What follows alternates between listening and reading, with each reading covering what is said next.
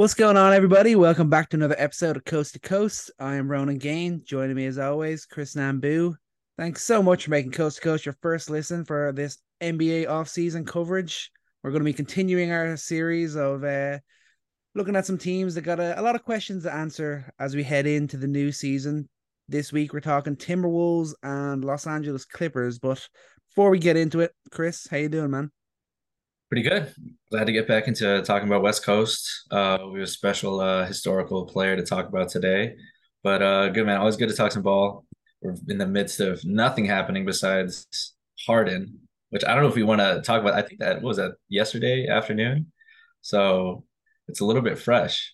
You want to start with that? I Let's talk mean, yeah, about like this that really that's awkward that's situation. that's that's part of the Clippers conversation too. So we can get right into the Harden stuff. Really weird, the Harden stuff. Super weird. He does has no interest in going back. He's not going to show up for training camp, but Philly had decided they're going to end training trade talks and bring him back. It's just I don't see where the resolution is going to come here. Yeah, I told you, man. I told you when they were starting the trade talks, like it was really hard for anyone to think of places that it would make sense for him to go. And then now nothing happened. There's no real traction anywhere for him to get traded. Especially, you'd think that someone would. I think everyone's just waiting for the Damian Lillard Mhm. trade to happen. And I don't know if that would just reveal that he's like the next best option, but probably all the teams that are thinking of getting Dame, maybe Harden's like their second option. So they're not going to do that until they know they can't get Dame. But man, that's just going to be like how awkward is that for a team, a group of guys? You were really just a quarter away. You were one quarter away from probably being in the finals last season. Like you could argue that you're that close, and then you're a second main guy doesn't want back, can't get his way, and now he's just going to be back. Like how do you sit in a locker room, look at that guy, or be on the court, look at that guy, and like trust him that he's going to give his all, trust him that he has his best intent. Like that's that's not maybe not untenable, maybe that's not the word, but it's definitely not the recipe for a team that's in a really competitive Eastern Conference. Yeah, and it's obviously tough. It's a situation Nick Nurse is gonna have to deal with. I'd like to think that he'll be capable of doing that, but it's not a situation you really want to come into in the new head coaching job, and your second star is someone who has no interest in playing there and wants out, but no one wants to trade him away. It's going to be tough. One thing I will look at, hopefully a positive thing that comes out of it. I think Tyrese Maxey should be looking at this situation, just saying, I'm going to show everyone that we don't really need Harden here, and I Hmm. can absolutely come and fill his shoes. So I hope that can be an impact that comes off of this. But the situation as a whole, very strange. Like you said, maybe it's the whole thing with Dame, and then once that, if that when that finally goes down, maybe we'll get a move then for Harden. But you even like you said, it's just so hard to find it. Really think of a team where this is actually a really good fit for him. Like they could actually offer a somewhat decent package to Philly. Like there really isn't that situation around. Like I'm seeing like the Knicks have been one of the teams being touted to go for Harden. Like Yeah. why would we go for James Harden? It doesn't make any sense whatsoever. So I think that it is a big problem that there isn't really any place where you're like, oh, he'd be a great fit there. They have the assets to offer a decent package for him. I don't see any sort of dream fit for him around the league. Yeah, there's no space for Harden on the Knicks in the future, especially when you're going to get Donovan Mitchell there eventually, right? So, um, but yeah, let's jump into the Clippers, who I thought maybe that fit makes sense. Maybe that's where his abilities as a playmaker would really benefit them, and I think that's the biggest thing you look at with this team. I mean, Russ was pretty much the only guy who is like a main playmaker on this team. You know, in John Wall, I mean that's not your that's not the guy that you wanted to be leading you into a championship. Unfortunately, and it's sad to see that there was there's such a slim chance that it worked out for him when he went to Houston, and then like maybe there's a redemption there in Los Angeles, but you can just tell like it's just not the cards for him anymore. But they definitely need a guy who can stir the drink, who can get a lot of the shooters that they had on this team, get them going, and who else? Who else but Harden in terms of a playmaker or star? And he was willing to go there. But that's my question for them now. So who's going to make everything work out here? Because you want to answer Kawhi because that's the obvious answer, but Mhm. you'd never know if he's going to be healthy. Is that our? Should we get that dumb question out of the way first? Because that's a question that everyone has to ask. I mean, like the main questions I have when I think of the Clippers, obviously last year they they lost first round. Kawhi obviously in and out of the team, didn't really play much of the regular season. Then looks like a superstar, but unfortunately goes down in the second game. Paul George was out of the playoffs. They lose in the first round, and now you're looking like they need to make additions, but they have such a lack of assets. Where can they really go with this team from here? And like you look at it and say, should they add James Harden? Can this team still win? Do they have enough to win without Paul George and Kawhi being at 100% full tilt? I'll go. Those are kind of the main questions that I look at. I mean, I know everyone talks about it, but it is shocking with George and Kawhi. Like they went all in on those two guys, and neither of them have ever played more than 60 regular season games the whole time they've been in Los Angeles. Last year, 56 games for George out of the playoffs. Kawhi plays 52 games. It's it's just not tenable. The regular season is important. It's not a thing that you can just take. You can be injured all the regular season, then just come in the playoffs and yeah, easy win, lead the team to the playoffs, win, no problem. Or you can be in and out of the team like by choice and not really take the regular season seriously, and then just think, oh, by the playoffs we'll be grand. It just doesn't work that way, and the Clippers are just a testament to that. I have an honest question about even the health thing. So, well, if you answer that, and it's like, okay, this is year they finally are healthy, they finally are both able to play 55 games and not be majorly injured by the playoffs. I'm gonna list off some teams and tell me like full health, Paul George, Kawhi Leonard's healthy. Are they better than the Pelicans? Yeah, Okay, cool. Are they better than the T-Wolves? yeah, Okay. All right, easy. Kings, yeah. Mavs. I want to say no, but probably yeah. Should be, right? And that's where it starts to get okay, like we're kind of there. Grizzlies. Jaws back by that time when it matters. Probably still you probably give the Clippers just a little bit of edge. Yeah. And I'm talking fully healthy Kawhi, fully healthy Paul George. Mhm. Like if that magically somehow happens. All right. Lakers. I mean, they usually get the better of them. We still haven't got to see that series. Maybe this will be the year, but the Clippers usually get the better of them. So maybe you got to say, yeah, there. Thinking Lakers and Clippers. You would take right now a healthy Kawhi, Paul George duo with their small ball lineups over Anthony Davis, LeBron James, and Austin Reeves, who is now according to 2K an 86, which basically makes him an all-star. So Nah, screw it. I'll take the Lakers. The Lakers got to the Western Conference Finals last year. it's close. It's It's close. definitely close. Now, what about the Warriors? I take them over the Warriors as much as I like you believe in Steph, and I probably take Steph over the two of those guys. I think on the whole, I probably would take them over the Warriors.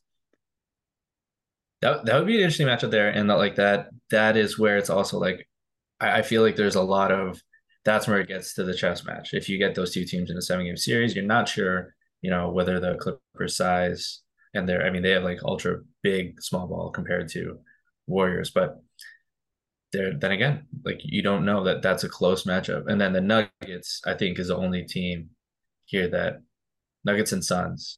For me, I feel confident. I'm definitely taking Nuggets and Suns over Hmm. Clippers. Yeah. Yeah. So I mean, that's fully healthy. That's in the mix just off of a quick, just side by side comparison. That should be like a fifth seed, fourth, fifth seed Hmm. with them fully healthy. Now, one of them goes down. I think they still end up in the same range where they are in the seventh seed. Um, Now that just seems to be like where I just wanted to like talk about like where do we see them at their baseline? Best case, worst case. Worst case, obviously both of them are injured, and then this is a non-conversation. There are better teams here. T Wolves are better than them with just Kawhi, right? Or just Paul George. I'm taking every single one of these teams over the Clippers if they do not have both. Would you agree or disagree? Yeah, I think that's fair. Maybe not the Pelicans because Zion will probably be No? injured too. So Well, fair. A fully healthy Pelicans, like again, this is a bunch of ifs, Mhm. but I mean that has to happen, and you're right. I mean they'd have to play, together, hopefully 50, 55 games. They're not. I don't think if they're hitting 60 games like that, that's a sign to me that things are really looking up. Oh They're playing God, 60, huge. 60 games. But I think a better marker is like if they're getting rested, playing 55 games or so, just under 60. And then that's probably when they're at their best, fifth seed or so. But if they're not, who else on this team do you look at that could improve, or where can growth come from the roster from within? Do you see anything? Not really. That's where it kind of makes sense to possibly add a guy like Harden because you think he could probably still carry that roster through a couple of regular season games, get them a few wins, even if like Kawhi and PG weren't there, and then he could be that place setter, that playmaker for them as well. So that in that sort of scenario, that's where like the addition of a guy like Harden probably would be a decent move Yeah. for the Clippers. But yeah, it's outside of that, I'm like, yeah, Russ can probably still have an impact off as a bench player out there. I hope he's able to do that. But outside of that, I'm kind of like, what does this team really have? Like they're kind of really locked in on their elite level stars, and then that's kind of it really. Does KJ Martin do anything for you? Not really, no. I'm intrigued. I think that's a level of athlete that they don't have outside of Norman Powell. Mhm. And I think he's definitely a lot better defensively. He's going to try a lot harder there. And I think that for me is interesting in terms of like where the minutes are going to come from. Because I think they're pretty excited about getting in a younger player like him to see what he's got, see if he can take a step forward. The shooting is definitely not where it needs to be for him to be playing next to Paul George and Kawhi right now. He shot 31.5% from three. I think that's a lot. That's something that no one's talking about right now. Well, obviously, no one's really talking about KJ Martin to begin with, but KJ Martin as an addition to this team, I think is really intriguing to get a young wing that is great rebounder, great in open space, is really going to pick up the pace of this Clippers team that likes to play a little bit slow. And you get guys like that next to guys like Bones, just trying to like switch things up and how this team plays, and that could be important. But he needs to learn how to shoot. But I wonder if he can take minutes from Norman Powell, because Norman Powell's not. I mean, he's had a tough season. Even though he's averaging 17 points a game for them, I mean his efficiency has just like really started to fall off. Mhm. And especially when you expect him to do it at volume and consistency, he's not really put together the kind of player that you hoped he would be. Because when they got him, I thought that was their guy. That was guy number three. So I'm curious where KJ Martin fits in that. Does Norman Powell maybe is he a piece that other teams might be interested in, given that he hasn't really brought out the full potential of this team? Yeah, he could be an asset there, but you think he could possibly be someone who's included in a package if they were to make a move for Harden? I'd say there's a possibility that he'd be one of the names in there. Like they're gonna have to give up some sort of assets. They don't exactly have an abundance of picks to be giving out because they owe all of those to OKC. So he could be someone that you could see possibly moving if they were to try and add Harden. But yeah, I think there's definitely the opportunity there for a guy like him to kind of see less minutes. I think that's definitely on the cards, but also you're going to need to see that growth quite early and in a big way from a guy like Martin or even like a Bones Highland to see what like he wanted out of Denver, but let's see what he can do now for his career. Like what sort of player is he going to actually be in this NBA? Is he going to be an impactful role player, or is he just going to end up being a nothing who gets bounced around a few teams and out of the league in a couple of years? Yeah, you're a Bones guy. I'd say I'm still a Bones guy. Yeah, I still have belief there. I still like to think that he could have a good impact. Yeah, I have Maybe not sold my Bone stock. no, I'm still no. holding on to my Bone stock. Yeah, definitely. Maybe I'm not gonna go screaming from the rooftops, but I still have it. I still have it in the back pocket. Of course, I'm not gonna sign off on him just yet. So even on the whole, then would you say either you fully healthy, like you said, that scenario, like you said, they're healthy, they play 55 games, and outside that, it's just actual rest, not just injuries. They're good to go come playoffs. You believe that this Clippers team, as currently constructed, can still win? I think it'll take something special. And I think one thing you see from championship teams is, like what is what is the thing that gets them going this season? And they have to find identities, and this is something they struggle with, find identities that work with Kawhi and Paul George, even though Kawhi and Paul George aren't on the floor. And if they can, if and this isn't a long shot, and this isn't all or nothing, it could be nothing. But guys like KJ, guys like Bones, guys that you're not really expecting to be major contributors, if they can add something to this team, they need new life on this team, honestly. Like it's getting stale. Most of their players have been here for a while. I mean, you already just had Eric Gordon jump ship to the Suns, which I think it's a bigger loss than you think. I mean, he Yeah, would have provided such a steady presence at the two guard. And that now you're gonna have to fill with Norman Powell, who, I still don't think is as good of a defensive player. But there's just a lot of things on the margins that still I think need to be seen. I mean, the Clippers are going to be competitive, and this is a long-winded way of saying, like, I am not confident in looking at them as a championship team without the health. And I think I would feel a little bit more confident if you had some spectacular growth from a couple of their up and coming guys, because I mean, you saw that from Austin Reeves, and I don't think that's necessarily an exceptional case. I mean, you look at the Grizzlies when they had growth from some of their young guys out of nowhere, even though they were marginal and they were, you know, as one player, maybe not the craziest improvement. They're not winning most improved, but guys on teams like the Grizzlies, when they get better, the team gets better as a whole, that they raise the sales. yeah, And if they can get that from those two guys, if they can continue to get even just 70% of Russ Westbrook, yeah. if Westbrook is still playing at that physicality, at that level, and you're getting enough from maybe Bones to mix things up a bit, it just seems like a long shot for all these things to add enough to a team like the Clippers to make me want to pick them over the Lakers. And I think the Lakers, surprisingly, right now, if you asked me this last year, I would not have said this, but the Lakers have a formula now. Mhm. That makes sense. The Suns, the Kings, the Nuggets, even the Grizzlies, all these other teams have formulas that make sense, that they've added to, that they haven't shifted too much. But the Clippers just have not had the chance to do it consistently enough to the point where anyone right now can confidently say that they're a championship level team. I think they're a sub contender until proven otherwise.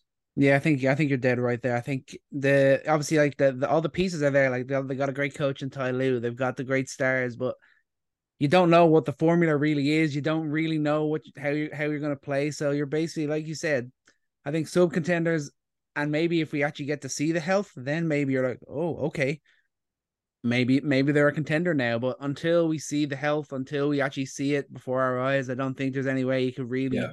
get behind them being a team that is should be considered a title contender going into the new year. Yeah. Health in March. Health in March. That's the thing, the asterisk. And I'll end on that is they need to be healthy in March. And it can't be the opposite either. If they're a team that's all of a sudden adding back in Kawhi and Paul George in March, they haven't played in like 3 months, that they have basically had the same experience as these other teams, like the Suns, that have added a star and have to figure it all out, adding us like that.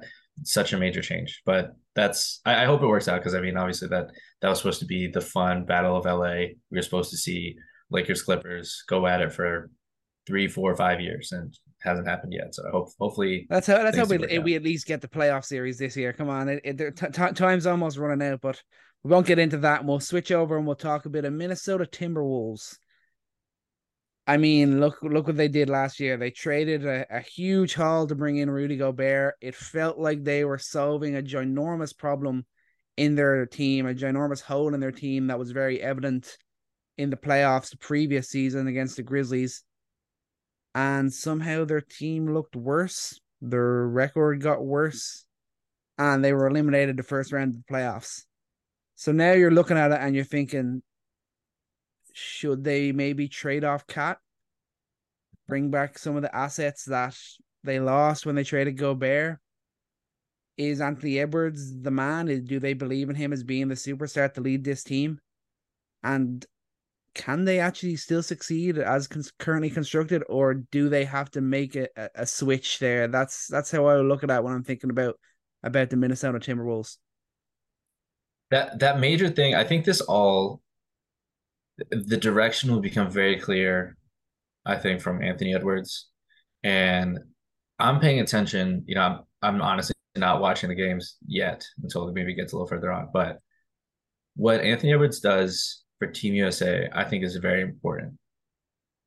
Very important for him as a player. It's very important for him to show like has he entered that next level as not just a veteran, but like a leader? Like has he developed that? And that is going to be the most important part to it. Because I think he said a lot of really richer things with this past year. A lot, he could have been a lot more toxic, I think, about the way that things have gone. Mm-hmm. And I think that everything has been swirling around the Timberwolves have been so negative. It's just been about Cat not playing up to standard, about the Gobert trade, about how they're not good enough, and how things on the floor aren't working. But I think that Ant has been surprisingly like really positive through all Mm-hmm. this, and you don't always see that from your young player. Um, and maybe he's just the positive guy in the room, and that's it. But I think that he's shown to at least not be detracting from the team and his leadership and Team USA. If he can bring that back to Timberwolves, if he can really prove to be like I'm the guy, make everything work around me in a non-selfish way and like leading by example, especially like with his strides in defense. It still has a lot of work to go, but the improvements he did make last season when he was engaged, when he was active, like that was a two-way. That was a guy on offense, like everyone needs to pay attention to him. That was a guy that in short spurts on defense, he was stopping the other team's best player. Like when I look at Anthony Edwards, I mean, when you just look at top 10 players in the league, like obviously I'm not gonna say Anthony a top 10 player, but with LeBron on the way out, like with KD getting older, Harden's obviously not there anymore. Russ isn't there anymore. Um, Giannis isn't going anywhere. But I mean, there's a place for Ants in this league to be considered like the best, Oh, 100%. and I it's fully believe he can be a top five player within the next 3 years, I think. yeah. I don't think it's crazy to say. I don't think that's crazy to say, and I think none of this matters. Literally, none of this matters if if the light bulb moment happens, whether that's Team USA or whatever, and all the little things come together with his shot selection, with his paying attention on defense, with his reads on pick and rolls, with his reads as a passer and pick and rolls. Just all these little things. If they really start to come together and things click, like that's when you have a big jump here, and that's if Anthony Edwards is a top eight, top 10 player, whatever. If he has reached that point, who cares if Carl Anthony Towns isn't playing well enough? Who cares if Rudy Gobert can't catch a basketball within 3 feet? Yeah, I mean, we still care, but that will matter so much less just based on his greatness. If he is truly that great, Mm-hmm. then it's just about working the margins. And I mean, the T-Wolves are good enough as a dysfunctional team to make the playoffs. And, you know, I don't think they were just saying this, but I mean, the Nuggets have admitted, and it was pretty evident on the floor too, that you know, so a lot of those stretches against the T-Wolves are some of the hardest basketball that they had to play. Yeah. And again, the Timberwolves did that against the Grizzlies too, a couple years back when the Grizzlies were almost there. That the Grizzlies were almost there to beat the Warriors. They would have been there against the Celtics if Ja doesn't go down. And just by I think if you looked at that contest, I think the Timberwolves would have given them similar problems. So I think that really it's all about Ant. They can't fix this. The asset situation, that they're in such a hole. Mm-hmm. If a trade magically came along where you could get it back, I just don't think that you would get back I don't know how much addition by subtraction you would get by getting Cat out of there. You might. I don't know. I mean, just looking defensively, it was really tough. I mean, the Cat's just not and this is so obvious when the trade is made. He's just not able to stay in front of smaller fours. Mm-hmm. He's not able to make quick reads to get back and help. Like he's not a good weak side rim protector. And when you got two guys out there, it's not easy. So I don't know. Do you really think that 1 year showed that they can't make it work?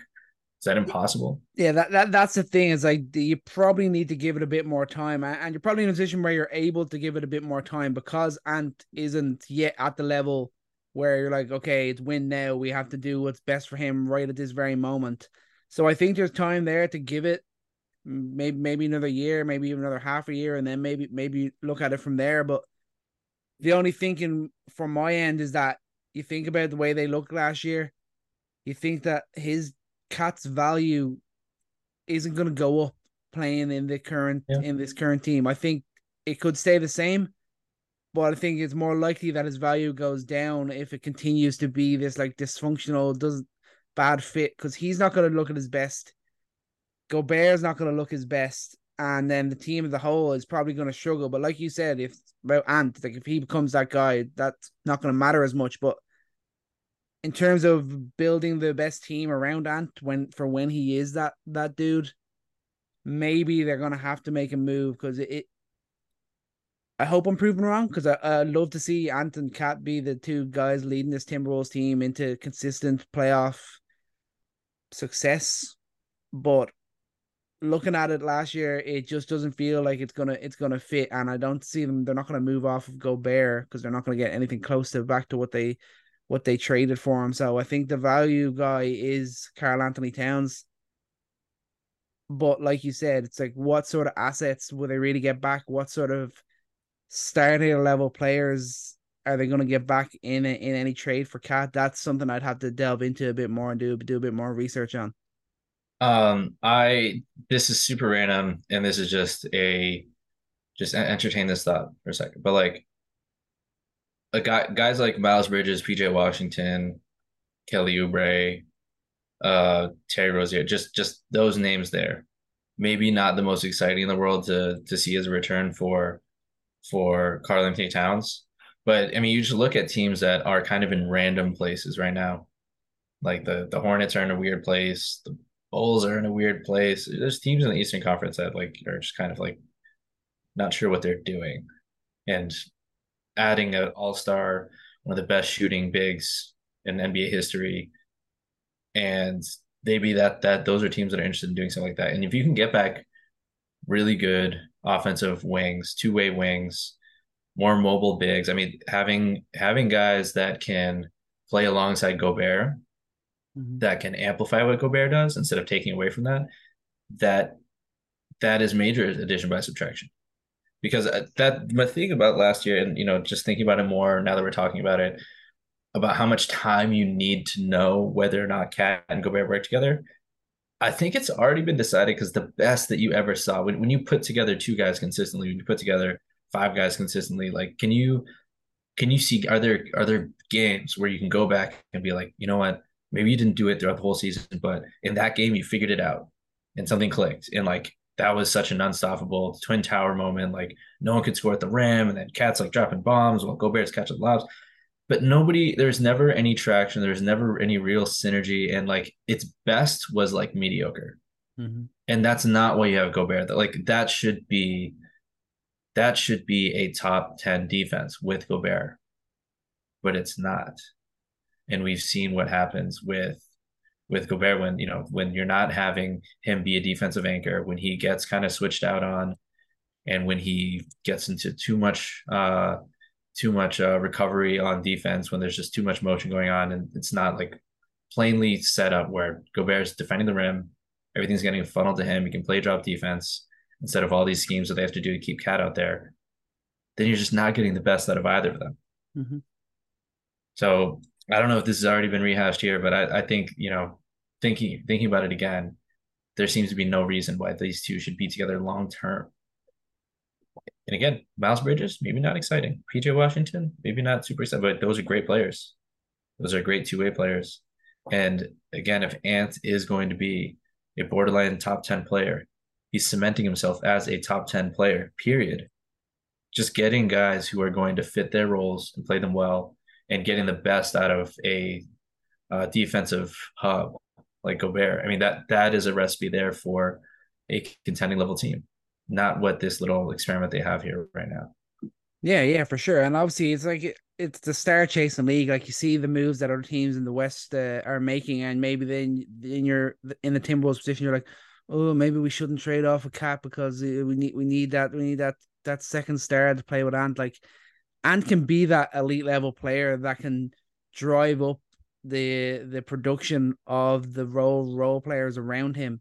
And I fully believe he's going to get to that level. I've believed in him since he was drafted by the Timberwolves. So I fully believe he's going to get to that level. So as long as they've got athletic two-way wings, a defensive stopper like Gobert, like a playmaker like Conley playing alongside Anthony Edwards, you don't need to have that star two star beside Ant because he's going to be that good alone, and he's going to elevate the level of the players around him. So the focus for me for the Timberwolves is all about how can they get the best out of Ant, how can they build the best team around Anthony Edwards, and that's where I think that maybe it's time to move on from Cat. It'd be a big decision. They'd have to really analyze the market and try and get a really decent package for him, but there definitely is enough of a market, and they could definitely get in.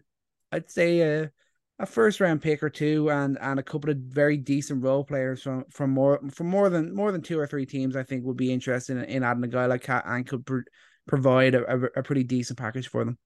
Yeah. Any players on this team, whether they're acquired in this offseason or anyone that no one's really thinking about that intrigue you on this team that could maybe make things a little different?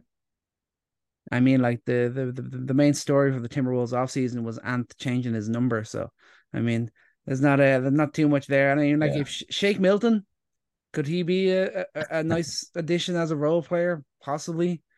But outside of that, you're like, yeah, I was happy Nasri got paid. That was cool. Then Yeah. you're looking at like a few other guys, and you're thinking is it that much you get excited about? Not really, but I don't know. Have you got anyone on your mind when you ask the question? Well, too, I think there's the obvious one is Jade McDaniels played Hmm. 79 games and went from 32% from three last year to 39, basically they're 40% three-point shooter. And a guy who's a absolute ball stopper, superstar defensive player. I think he should be an all defensive player next year.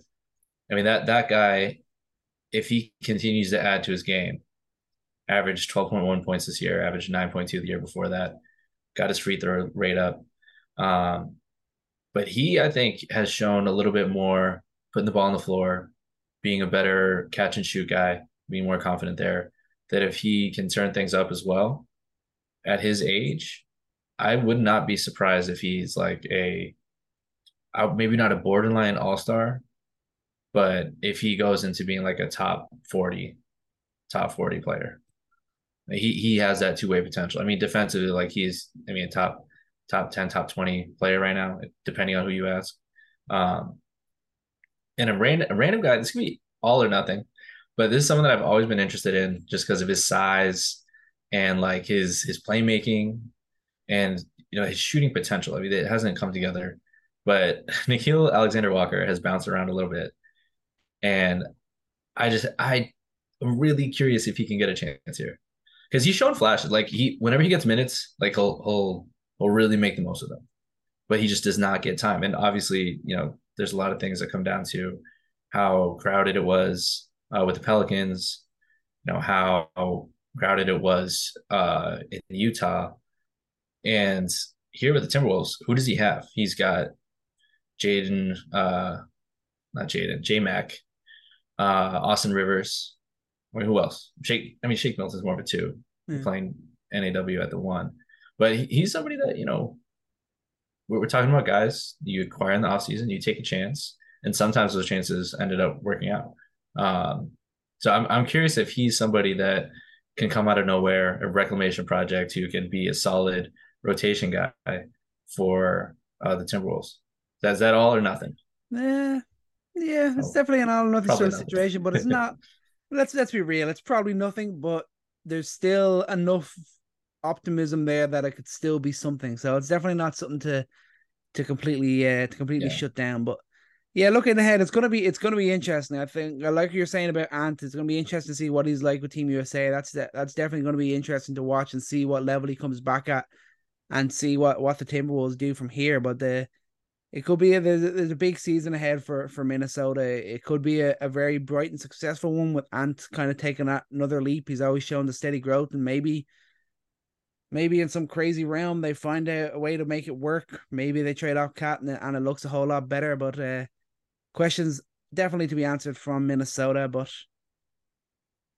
stop speaking of the future. Let's go back to the past. Let's head over to the throwback corner and talk about a guy who I believe does not get enough recognition as one of the greatest of all time. The face of Boston basketball, Larry Bird. His greatness does not get talked about enough. You hear all the talk about players giving their top tens, the best of all time, and you very rarely hear Larry Bird's name get mentioned, but this guy was an absolute monster. One of the greatest ever for me, and a guy that was the face of the league, saved the league along with Magic Johnson back in the 80s. Where does he the interesting thing about Bird is that he's a guy that does not fit the like for our generation, like our idea of what a superstar is.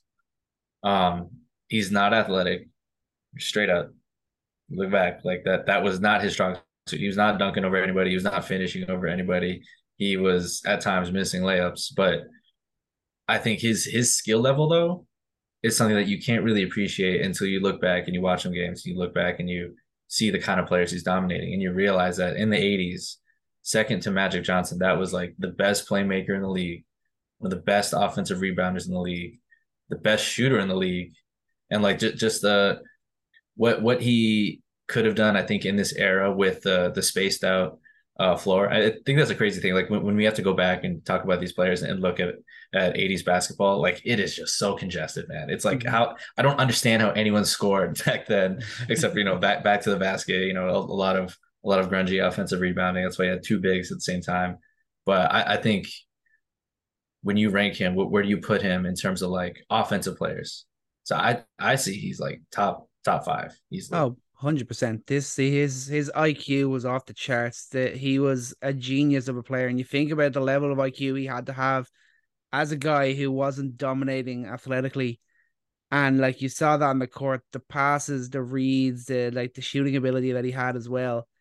He was next level. Like I for what he did for the league and the ability that he has. Obviously, I wasn't watching him live when he was playing, but when you look back and you watch the tape and you hear the way he's talked about, he for me he's on my Mount Rushmore. He's in my top five all time. I really believe he was one of the greatest of all time, and maybe it's forgotten about because of like the last few years were quite injury ridden. He didn't really have that longevity, but the over his 13 years in the league, like he was a monster. Everyone knew Larry Bird. Everyone feared Larry Bird, and rightfully so. I mean, you list off the things he did it all. 3-time MVP, 3-time champ, 2-time Finals MVP, only player in NBA history to average 24, 10, and 6. Created the 50-40-90 club. Career averages Hmm. of 51, 38, and 88. And like two of the GOAT nicknames of all time. I mean, Larry Legend and the Hick from French Lick. Top tier nicknames right there. This guy was unbelievable. I think we were talking about trying to think about players in today's period just for people to kind of get a sense of like put into context like how good some of these historical players were, especially because the context of basketball is different in terms of like what the strategy was, what the physicality, whether it was different or not.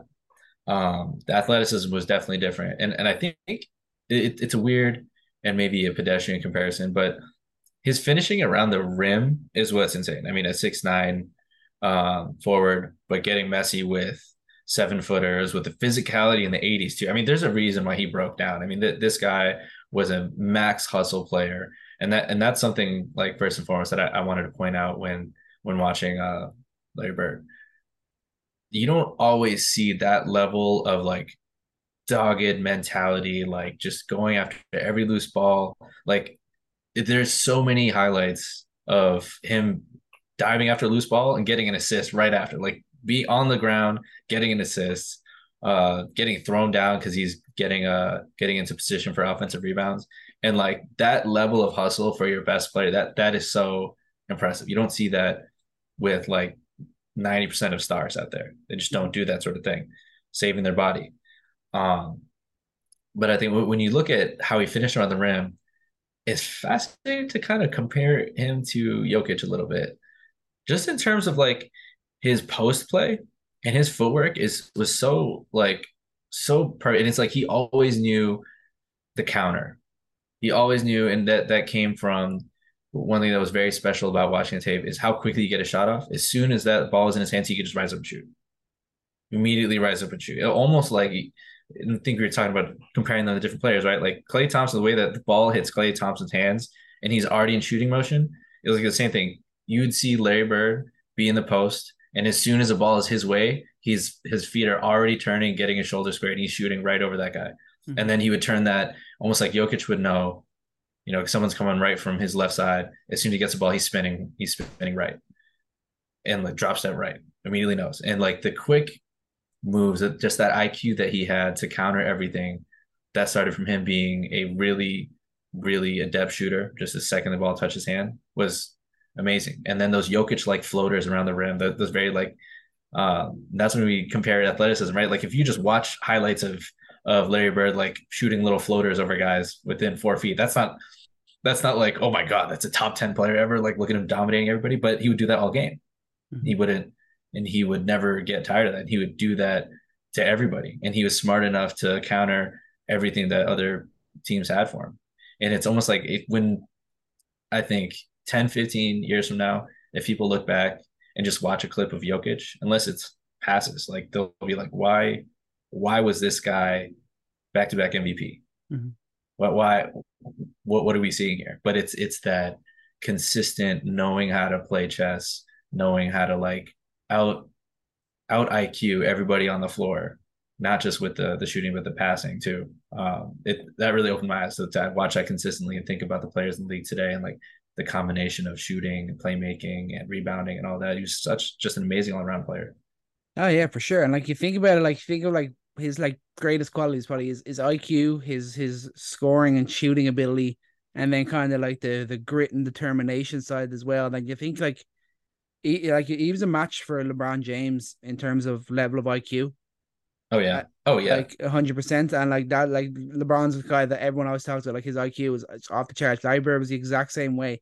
And then in terms of like the scoring, the tree level scoring for like a big guy, like he's like he'd be doing what like Kevin Durant does now. I fully believe if he was playing in the league today and it was more the way Boston played back in the day, if they like allowed him to be in position to shoot more 3 pointers and things like that, I fully believe he would have been doing similar things to what Kevin Durant does as a 3 level Mm, scorer. And then you mm. you think like the obviously like the arrogance he had, the trash talking, everything, like the amount of guys, the stories you hear, like he literally would tell you, this is exactly what I'm gonna do, but you won't be able to stop it. and he just goes and do it. No problem. Like, and the story with like playing the game left-handed because he was saving his right hand for the Lakers, and what did he scored like nearly 50 points and like half of them with his left hand. Like this guy had unbelievable confidence, unbelievable arrogance, and just all around just great ability. He was in a different class to a lot of people, and it needs to be talked about more. People need to listen to this now. Go back and watch some Larry Bird highlights, and you will realize what a talented player this guy was. Do you think it's crazy to think about if you if you were to try to explain to someone who watched today and not know or have seen anything about Larry Bird, I feel like watching the kind of passes he makes, I maybe again I said this is low hanging fruit, but Luka Doncic, the way Luka like predicts passing lanes, predicts the the third action Are you only off going of to a compare play. him to white guys? No, I know. And when I was thinking about it, I was like, this is not what I'm trying to do. But like, but the way that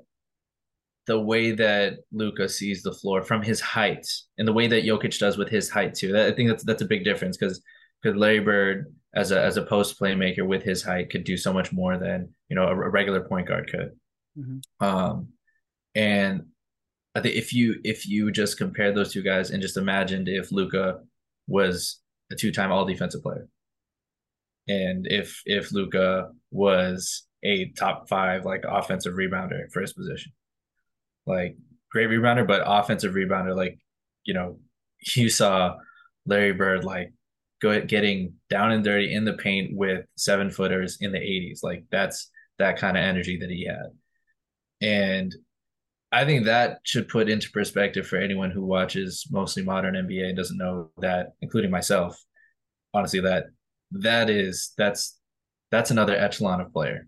Because we put Luka on a big pedestal because he's like, oh, that's easily top five player in our league of our generation, top five player of our generation. But like he's missing so many attributes that Larry Legend had.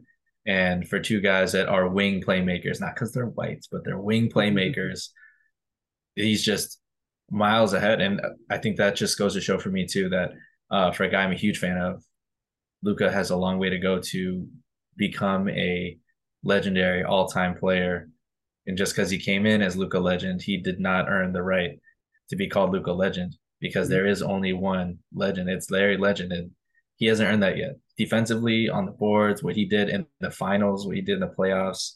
Obviously, I will say, Kevin McHale was the best scorers of his generation, and he was arguably top two, top three scorers in certain years in the 80s. So I mean, Larry had help, and he had a great defense around him too. Like that team was very good, Mhm. very good. So if the Mavs got to get something together to compare the two, but I mean, same thing. Jokic has a team around him that's perfect, and look how well he's done. So, but just to add perspective to it, I think it's when you try to make those comparisons, it's really hard to because there are very few complete players, and then you have to just look over to the easy one, LeBron. LeBron's a complete player. Larry was a complete player. Yeah, that's definitely the big thing, and that's why like I only kind of got into watching when I'm watching some like 30 for 30s and old documentaries, and I kind of see the way he plays. And even like, I remember my parents, I talk about it, they weren't even that big into basketball, but like you knew about Larry Bird, you knew that the Lakers were playing the Celtics. You always knew that when you were living in America in the 80s, when that was happening, and that was just such a huge thing. And he's not given enough credit because he's not a guy that's freaking always having to talk. He's happy in his retirement, and also another credit to him, he's a guy that could do it all.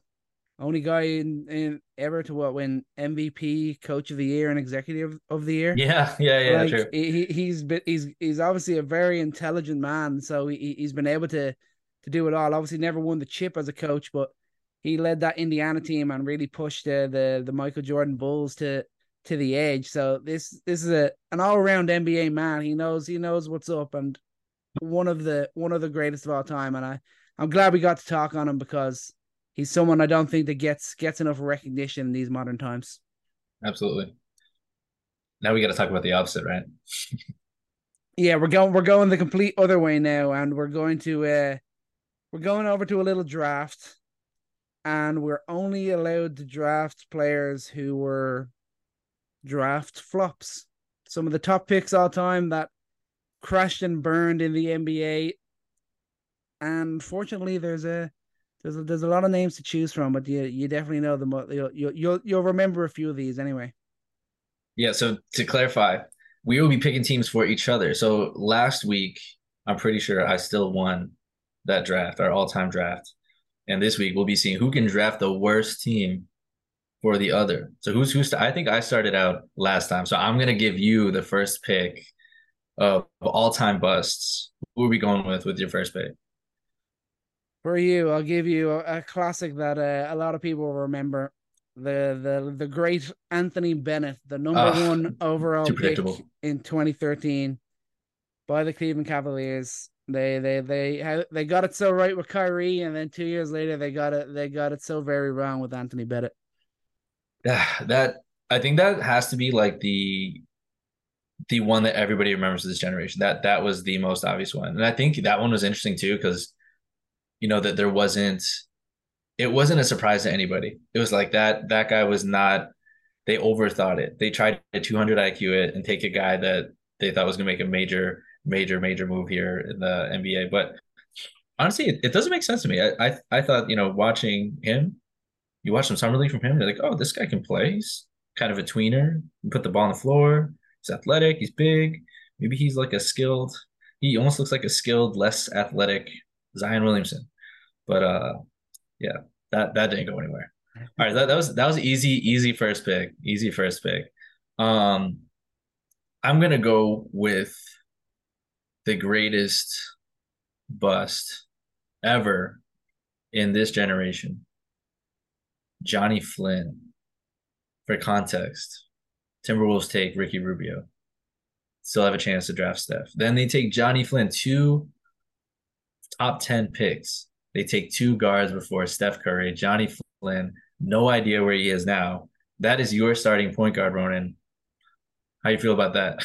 Yeah, that's not great for me. When a guy gets drafted highly, and you look at it, it's obviously the big thing of who he got drafted before. When you look back now, and it's also the fact that he is also well out of the league. I couldn't tell you when how quickly he even went out of the league, but he definitely didn't last too long.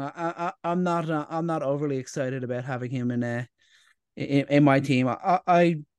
Yeah, I could be in trouble here, but for you, I'll go for another legendary man, and he's very legendary mainly because of who he got picked ahead of. But for you, a forward slash center, Greg Oden, the number one pick, Oh, that's not 2007, fair. picked over Kevin Durant, only ended up playing 105 games in the league. I mean, at the end of the day, he was a number one pick. There's expectations when you're a number one pick, and he did not fulfill them in any way, shape, or form. See, here's my thing with Greg Oden. You know what? I'm glad you put him on a team because I believe that Greg Oden doesn't count as a bust. This Okay, man was injured. He's just injured. If he just had that's a the bust. body for it, those ones are tough to see guys who should have been great and their body would just not agree with them. There's so many examples of that, but I think he's the ultimate example of that. So, um, all right, you're really going after the injury cases already. It's kind of cheap. I'll give you a better one. If we're going for forwards, centers, I'm going with the guy who was supposed to be the next Dirk Nowitzki because he's a 7 footer. He's from Europe, and he was selected over Melo. He was selected over Wade. He was selected over Chris Bosh. I'm giving you Darko Milicic. Yeah, yeah, I knew that was coming. Yep. We see Yeah, that that's not surprising. it's classic. That's classic. And we kind of did that again with when we got Luca, and now every time there's like a wing coming in from Europe, coming in from a Euro League or a Turkish league.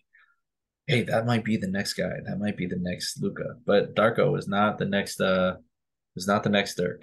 Yeah, it's changed now, but there was a good like 10 year period where it was literally like every big guy from Europe. Oh, this guy's gonna be the next Dirk. This guy's gonna be the next Dirk. And like it's almost doing a disservice to how Yeah, great Dirk seriously. Nowitzki was. Like he was an unbelievable talent. Like not every player is gonna be Dirk Nowitzki because he was a generational talent and one of the greatest Dallas Mavericks of all time. So yeah, the who he got picked ahead of, the expectations that were on him and the way it ended up for him. Yeah, that's not great for me. I'm gonna be generous with my next pick for you. This is probably gonna be a guy that you like, but another sad case that got drafted very high and is already out of the league at 28 years old. Jabari Parker, number Ah, two pick that's back in sad. 2014. He had a couple of years where you're like, oh, maybe there is something here, but it just never fully clicked, and it was one or two, probably second, third year. He kind of had nice averages, but still didn't play that many games, and then slowly but surely he bounced around a few teams, and then he was gone. My player comparison for that. if Jabari Parker does not tear both ACLs, Jabari Parker is as good, if not better, than Julius Randle. That's the kind of player he would have been. That's who he should have been. He should have been a better version of Julius because he had handles. He could put the ball on the floor a little better than Randall could.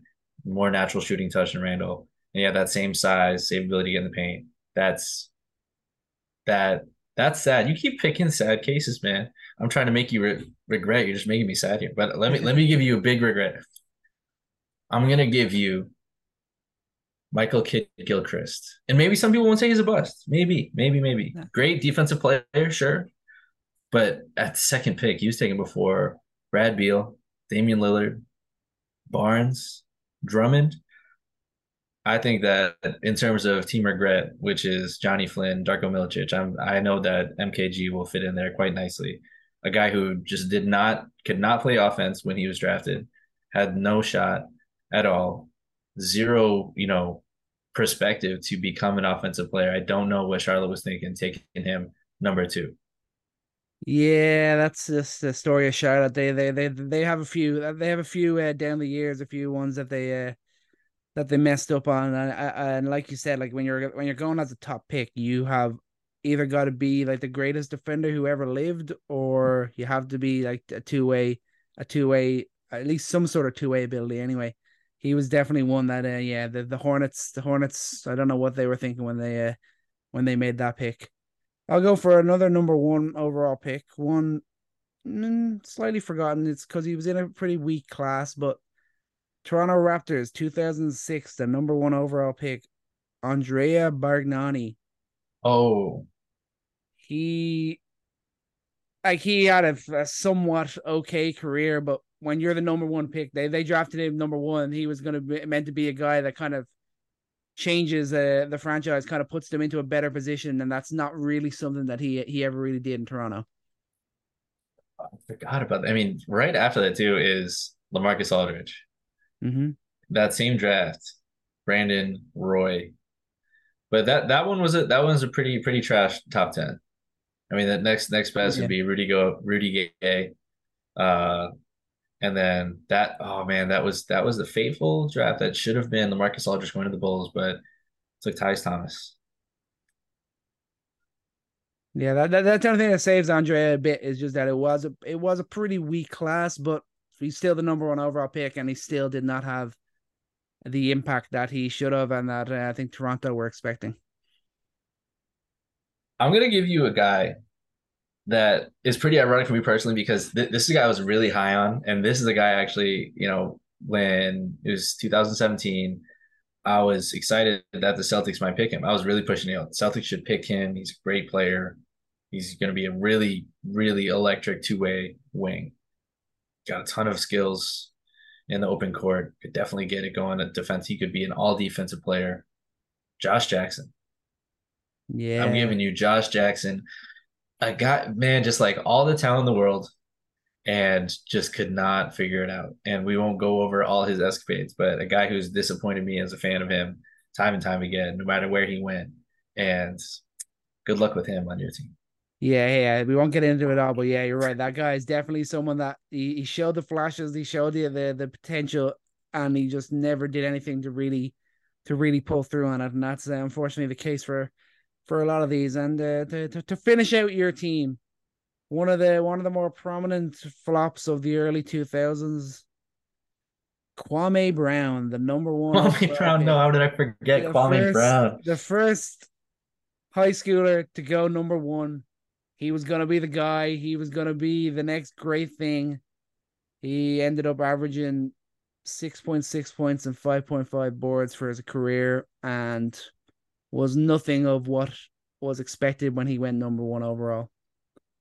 Yeah, I can't believe I forgot Kwame. How did I forget Kwame? All right, I pretty much lost that. Um, I don't know if I can beat that now. Actually, no, I'm gonna beat that. I'm gonna give you another 2008 player. 2008 player drafted before Harden and Curry. So Johnny Flynn is his fellow 2008 boy. A lot of busts in 2008 compared to guys that should have been drafted. Number two to the Grizzlies, I'm giving you Hashim Thabit. Yes, yes, Hashim yes. Thabit. I'm leaving you with a guy who I won't even those averages. I'm surprised they even reached single digits. But this is every time this stresses me out when teams be taking big men without skills, and I think that's really changed. Like teams are taking like interesting projects these days, and guys who just have traditional big man skills are often taken much later.